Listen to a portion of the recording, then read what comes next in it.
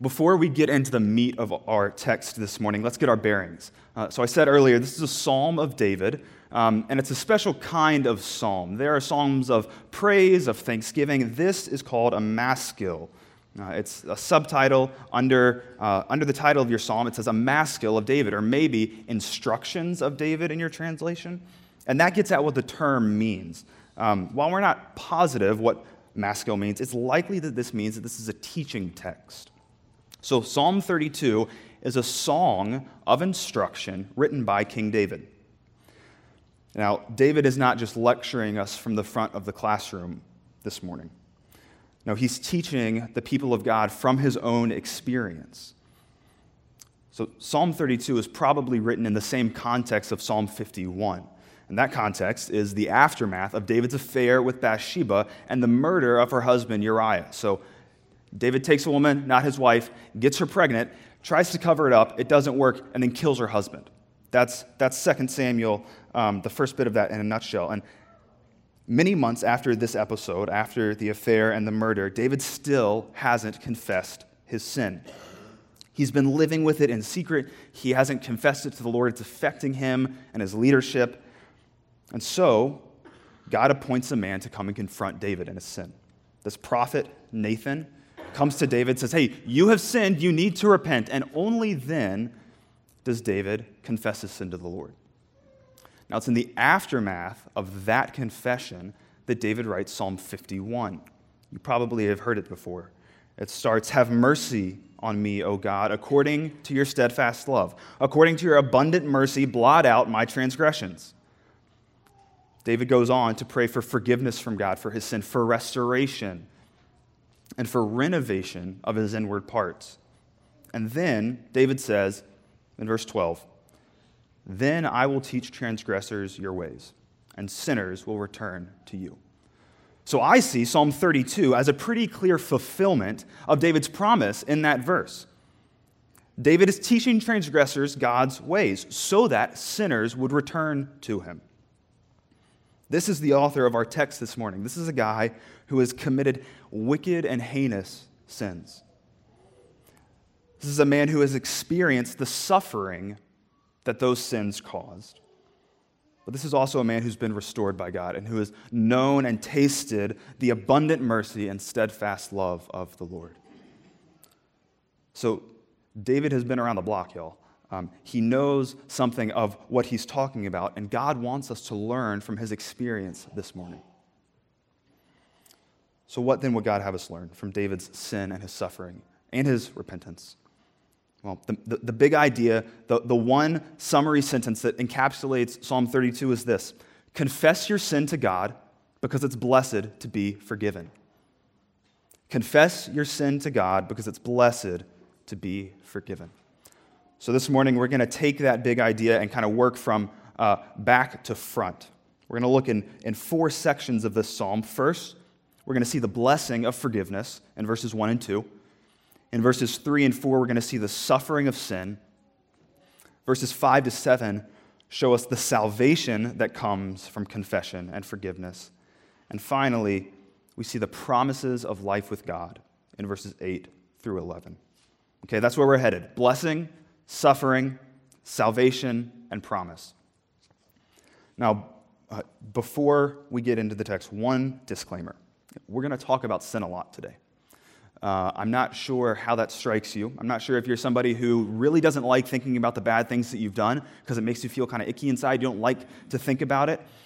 Or maybe you're to the other end of the spectrum and thinking about the sins that you've committed is all you can seem to do. And so both of you would rather than just check out this morning and not have to listen to this. Please don't check out. Our text is a text that's real about sin, but is also real about the mercy of our God. So we've got to look at that first before we can see God's forgiveness. Okay, so stick with me, stay with me. Let's dive in. First, the blessing of forgiveness. Look at verses 1 and 2. Blessed is the one whose transgression is forgiven, whose sin is covered. Blessed is the man against whom the Lord counts no iniquity, and in whose spirit there is no deceit. David starts off by announcing who, in God's economy, experiences the good life.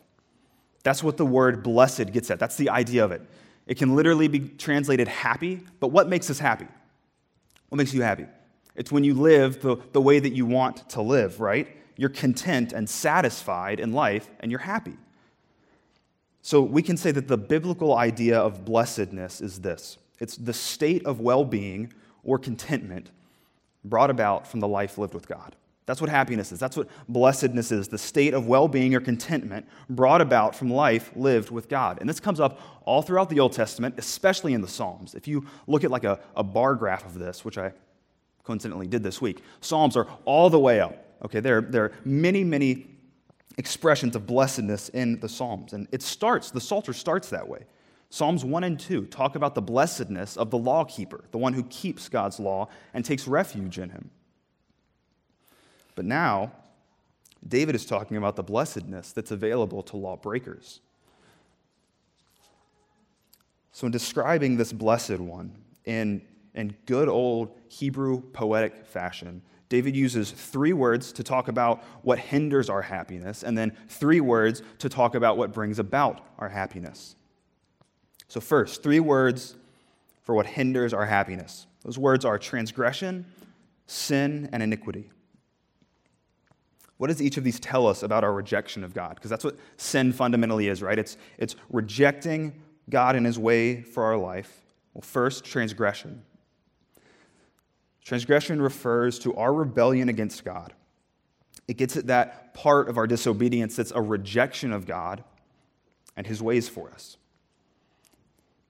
The second word, sin, describes our relationship to God's law. It gets at the idea of missing the mark or falling short of the standard that God has set for us. And finally, iniquity describes the effects that sin has on us. Our sin makes us dirty. It stains us, and it makes us guilty before the God who is holy and pure. And that's not good. Sins, transgression, iniquity, it separates us from God. Think about the Garden of Eden. God created Adam and Eve. They were created very good. And then God dwelled with them in the midst of the garden in a perfectly intimate relationship.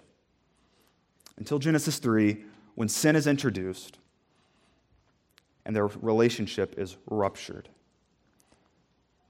What sin brings is the opposite of happiness. Instead of contentment, sin breeds perpetual discontentment. Instead of producing well-being, sin brings unsoundness to a person. Sin brings misery to our lives. But God meets our threefold rebellion with threefold mercy.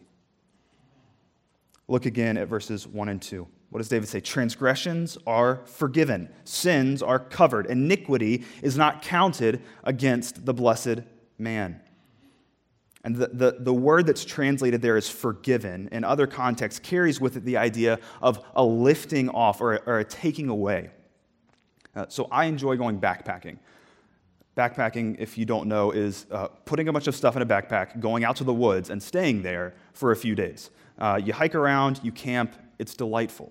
My wife doesn't really understand what I love so much about it, but I love it. So when I go backpacking, I pack 25 or 30 pounds of stuff in it. And so, I hike 10, 12, 15 miles a day maybe. And after a while, my back starts to hurt. My pack gets heavy, and I get fatigued. My bones sometimes start to feel weak. If I'm not careful, I start to walk kind of slouched over, not like I'm supposed to, because of everything that's on my back. And one of the best things about getting to camp after a long day of hiking is lifting up the backpack, taking it off, and putting it down to the side. Then I can stand up straight, kind of wiggle, get all the crunches out, and I can move normally again. With the burden of the pack lifted off, I can live like I'm supposed to and go about setting up camp and doing what I need to do. And that's something of the picture that David hints at here. Transgressions weigh down on us such that after a while, you can't function properly with them. But when our God takes away, when he lifts off the burden of our transgressions, we can live rightly. We can go about walking normally like we were meant to. So happy, satisfied, content is the man whose transgression God has taken away, lifted off. David also says that God covers sin. Our rejections of God and his law are recorded in eternity. And that record sheet should condemn us now and forever. If that record was held against us, if we had to deal with it on our own, we'd be rightly condemned to an eternal life apart from God. That, friends, is the ultimate sort of anti-blessing.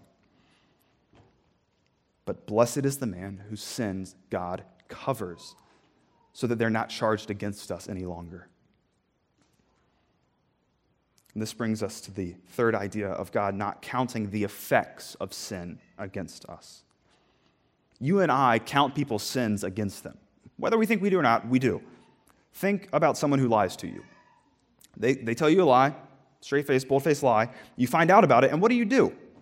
You think, that person is untrustworthy. And you count that untrustworthiness against them such that in the future you're not going to say the same things to them. You're not going to trust them in the way that you did before. And so God has every reason to count our iniquities against us in the same way. Our sin makes us dirty. He is pure.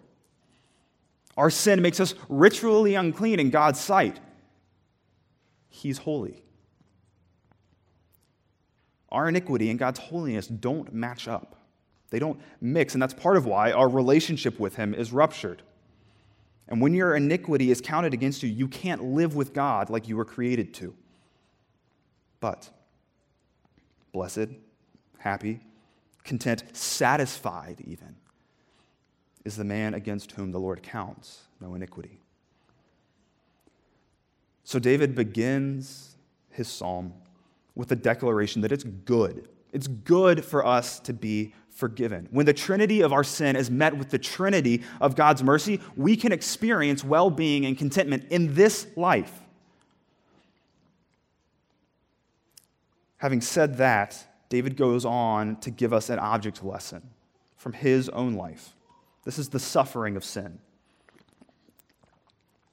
If I was to sum up verses 3 and 4 in a single phrase, it would be that sin brings suffering. Sin brings suffering. And what allows it to bring suffering? Look there at verse 3. For when I kept silent. Silence is sin's breeding ground. Satan wants you to sin in secret, and then Satan wants you to stay secret about your sin. Because, right, no one could have possibly done what you've done. No one could have possibly sinned like you've sinned. No one could possibly be facing the temptations that you are. Friends, this is not true. That is a lie from the pits of hell. And if you think either of those things, God speaks to you. First, if you think that your sin is totally unique, the author of Ecclesiastes says that there's nothing new under the sun. Your sin's not new.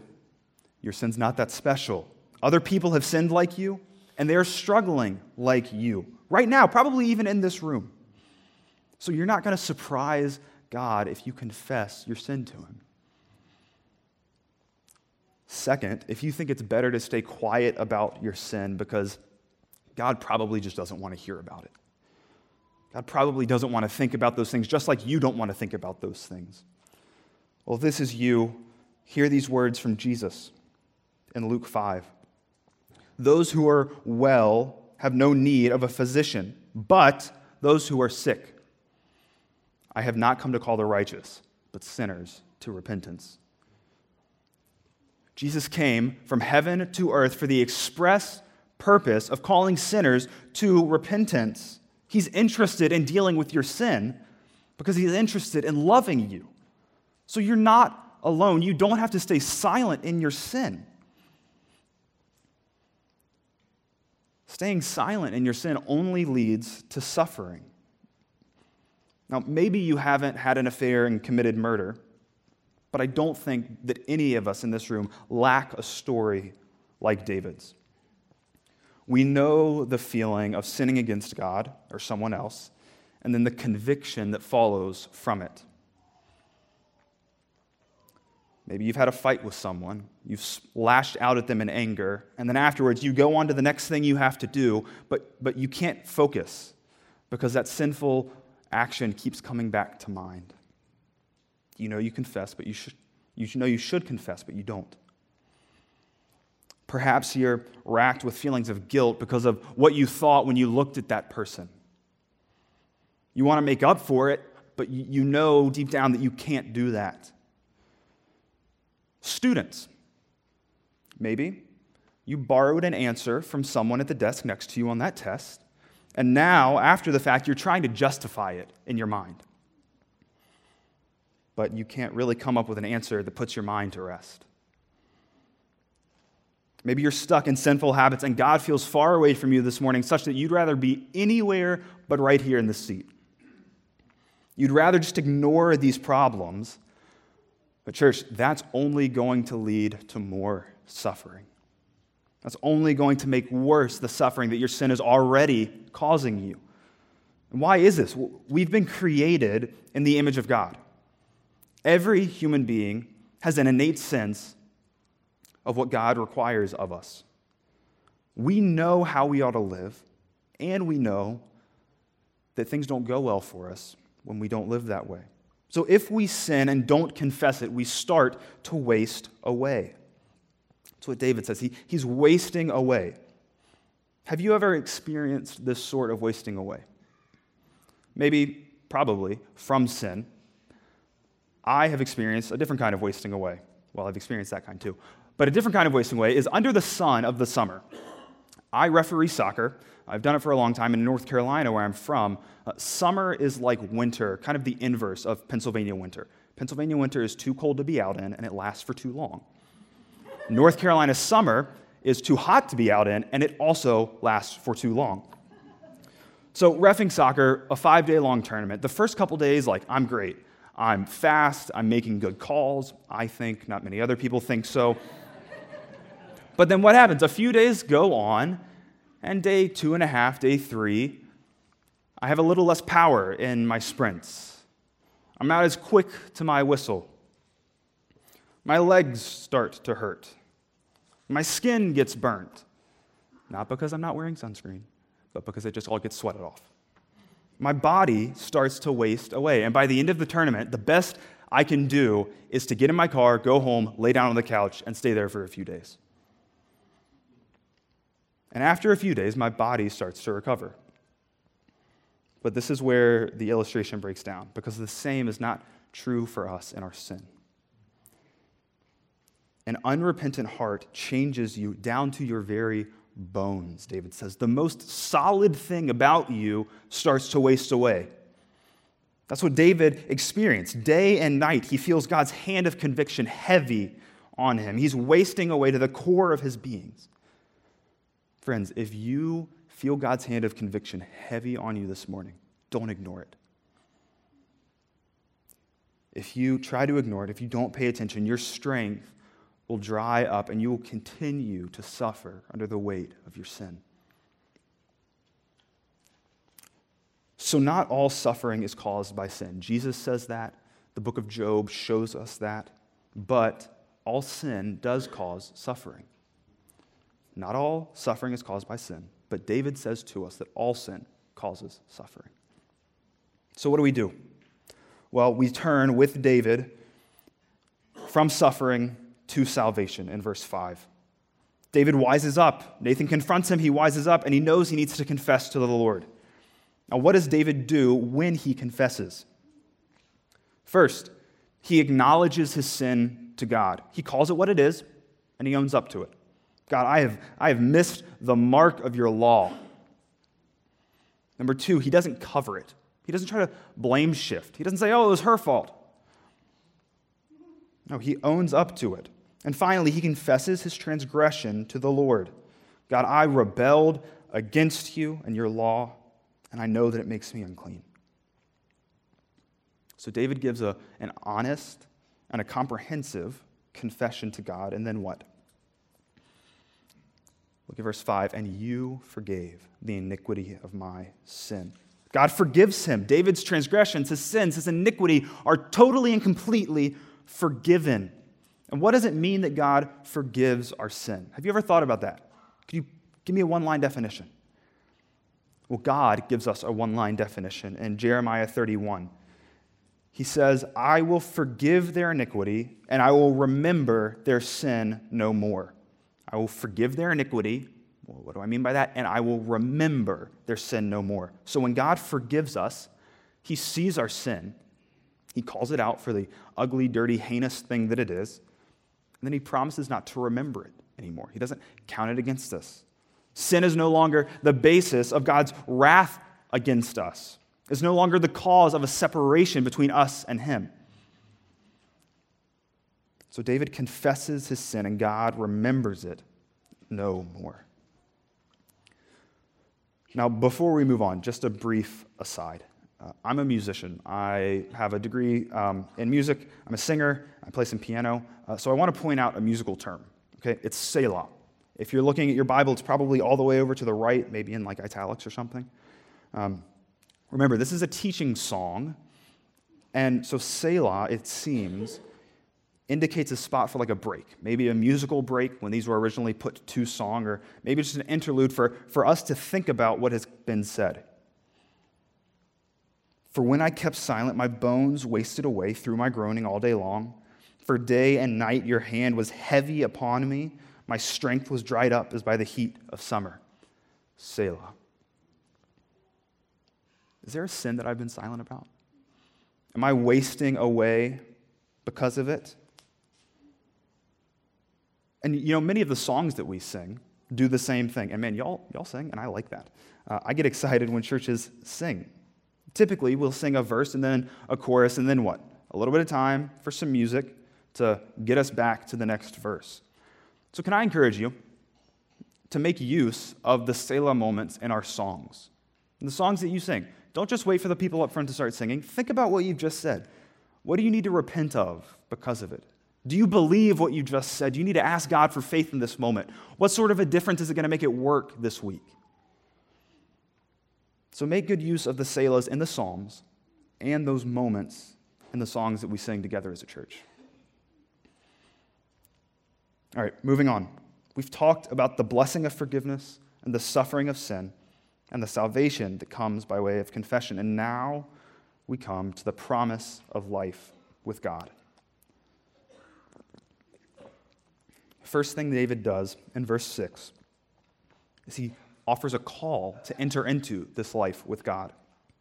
He says, therefore, let everyone who is godly offer prayer to you at a time when you may be found. Surely in the rush of great waters they shall not reach him. So this is David's version of an altar call. I'm from the South. Altar calls are common. I don't know about them up here. But the preacher, after he gets done preaching, says, hey, come up and repent if you need to. Come up and accept Jesus if you need to. And this is what David's doing, more or less. He's made his point. He's laid out his sermon. And now he's saying, take care of your business with God and do it now. Do it this day. If God's hand is heavy upon you, if you're wasting away under the weight of your sin, confess it. God will forgive you. You just have to come confess. Now, in this poetry, David is saying that there's a day when God's forgiveness will no longer be available to sinners. Surely in the rush of great waters they shall not reach him. But today's not that day, David says. Addressing God's people, David says, I've been where you are. I know what you're feeling. Come confess to God because I know he will forgive you.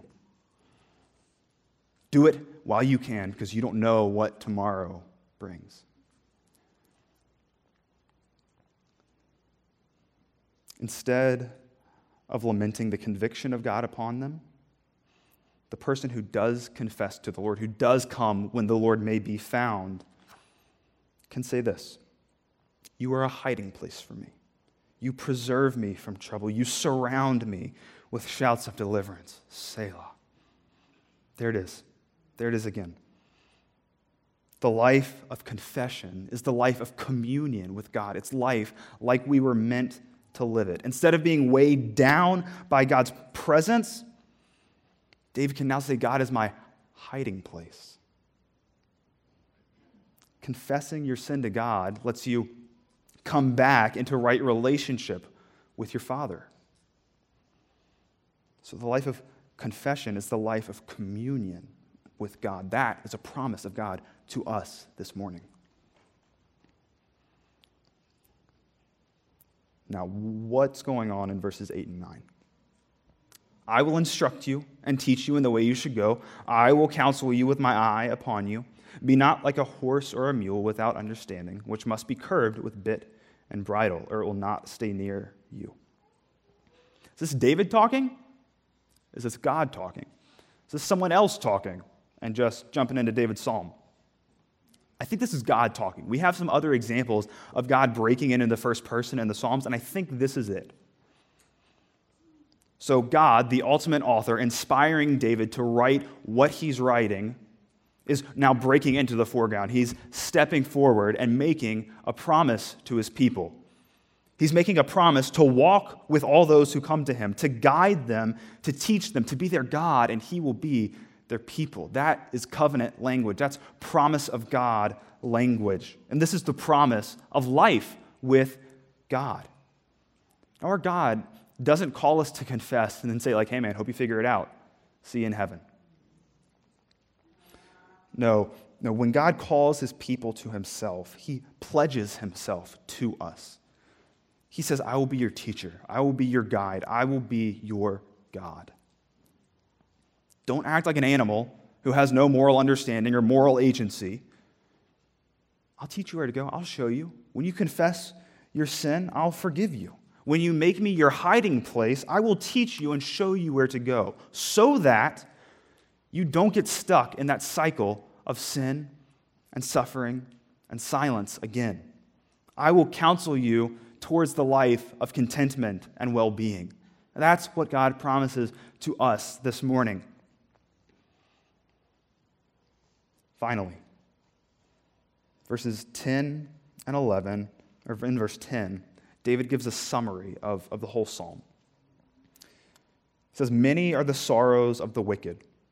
Remember, guys, it's not good, it's not satisfying, it's not good for your well-being to sin in silent and keep it secret. Life apart from God is not the good life that you're searching for. But steadfast love surrounds the one who trusts in the Lord. When you come to God trusting that he will forgive your sin, his steadfast covenant love surrounds you. It envelops you. It holds you and it keeps you. And that reality, that life, as you were created to live it, culminates in one thing, David says, rejoicing. He says, be glad, this is verse 11, be glad in the Lord and rejoice, O righteous, and shout for joy, all you upright in heart. By God's grace, those who come to him from their sin are taken from silent suffering and brought into loud rejoicing. That's the transition that God offers us now. Silent suffering to loud rejoicing. So, what's David saying to us? Confess your sin to God, because it's blessed to be forgiven. Now, nowhere in this psalm does David say that we do anything to earn God's forgiveness. We don't work our way through our confession to merit God forgiving us. We don't do penance to cleanse away our iniquity. No, what David speaks of in this psalm is what we call justification by faith alone. In Romans 4, Paul is giving his great treatise on justification by faith apart from works. And he quotes David in this psalm. He could have gone anywhere else in the Old Testament, and he quotes David here to prove that we're justified, we're counted right by God by faith alone. So after he talks about how Abraham was justified by faith in Genesis, Paul quotes David. I'll start a verse before the quote. This is Romans 4, verse 5. And to the one who does not work, but believes in him who justifies the ungodly, his faith is counted as righteousness. So to the one who doesn't try to earn his salvation from God, but believes that God will save him on his own, his faith is counted as righteousness. Going on, this is Paul, just as David also speaks of the blessing of the one to whom God counts righteousness apart from works. And this is the quote, "Blessed are those whose lawless deeds are forgiven and whose sins are covered. Blessed is the man against whom the Lord will not count his sin." So how does a holy God count sinful people righteous? How does he forgive our sin apart from our works? Well, in Colossians, Paul says that God the Father has delivered us from the domain of darkness and transferred us into the kingdom of his beloved Son, in whom we have redemption. What's redemption? The forgiveness of our sin. The forgiveness of our sin comes in and through Christ. Think about Romans 5. Therefore, since we have been justified by faith, we have peace with God through our Lord Jesus Christ. Think about the privileged point in history that we stand. David knew that God forgives sinners. We know how God forgives sinners. God the Almighty offers us redemption, the forgiveness of our sins through the blood of Jesus, Paul says in Ephesians. So while David says that it's blessed to be forgiven, we can go farther than that. We can say it's blessed to be in Christ Jesus. Confess your sins to God because it's blessed to be in Christ. That's what we were meant for. Confess your sins to God because it's blessed to be forgiven. How then should we live? What difference does it make? Great, cool. It's good to be forgiven. That's how I get contentment. What does it make? What does it mean now? Three actions for us to take this week in light of God's word. Number one, confess. Confess your sin to God. This comes straight from our text. The peace through Jesus that God offers is available to each one of us today. If you wouldn't consider yourself a Christian, if you've never confessed your sin to God, but you can tell that you're not really living the way that you were meant to, follow David's lead. Offer a prayer to God right now even, acknowledging your sin, not trying to cover up or blame other people for what you've done, and confessing your transgressions to the Lord. Be honest with God about who you are and what you've done. He will forgive you. This God, this book, is offering you a life like you were meant to live it. Friends, if you have never confessed your sin to God, do it now, at a time where He may be found. Now, this call to confession is also for those of us who have claimed the name of Jesus. Look with me at verse 2, the last line of it. Blessed is the man against whom the Lord counts no iniquity, and in whose spirit there is no deceit. What does David say about people who've been forgiven?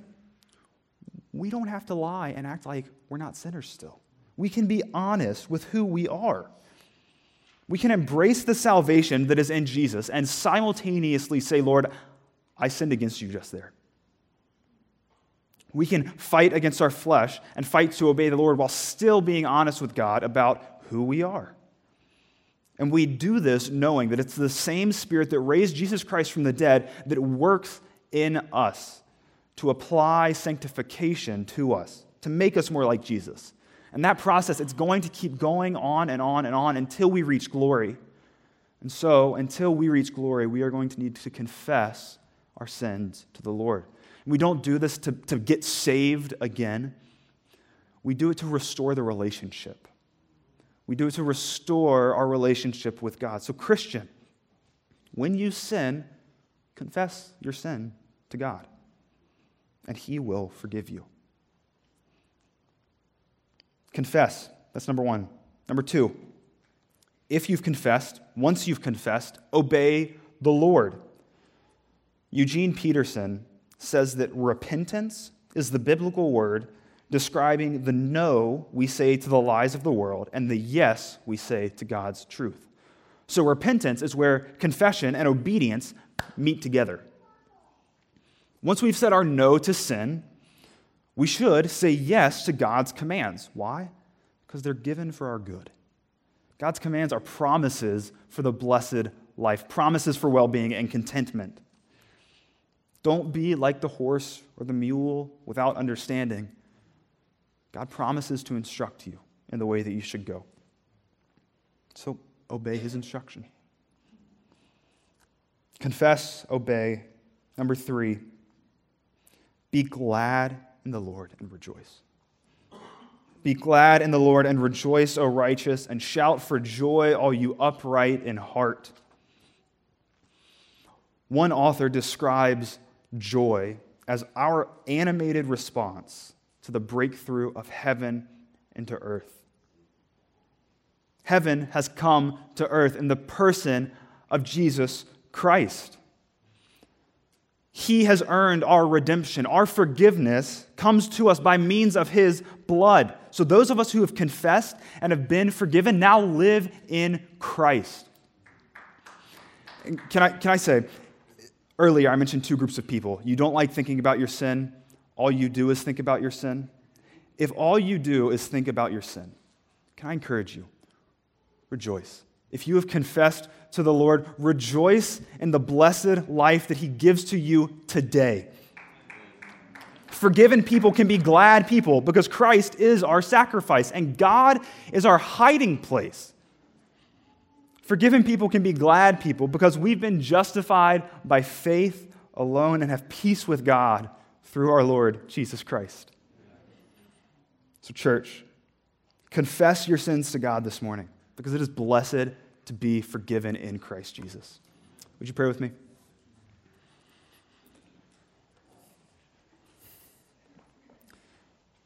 Father, we thank you for sending Christ to purchase our redemption. Son of God, thank you for coming to be our sacrifice. Spirit, thank you for applying that work to our lives so that we might live lives of well-being and contentment. I pray, God, that you would give us boldness and give us the faith to confess our sins to you, even today. King Jesus, we're grateful that you have paid the price for our sins so that we can live in confidence and gladness now that God is our hiding place if we've confessed our sins to him. Spirit, work this word down into our beings this afternoon and this week. We pray this in Christ's name. Amen.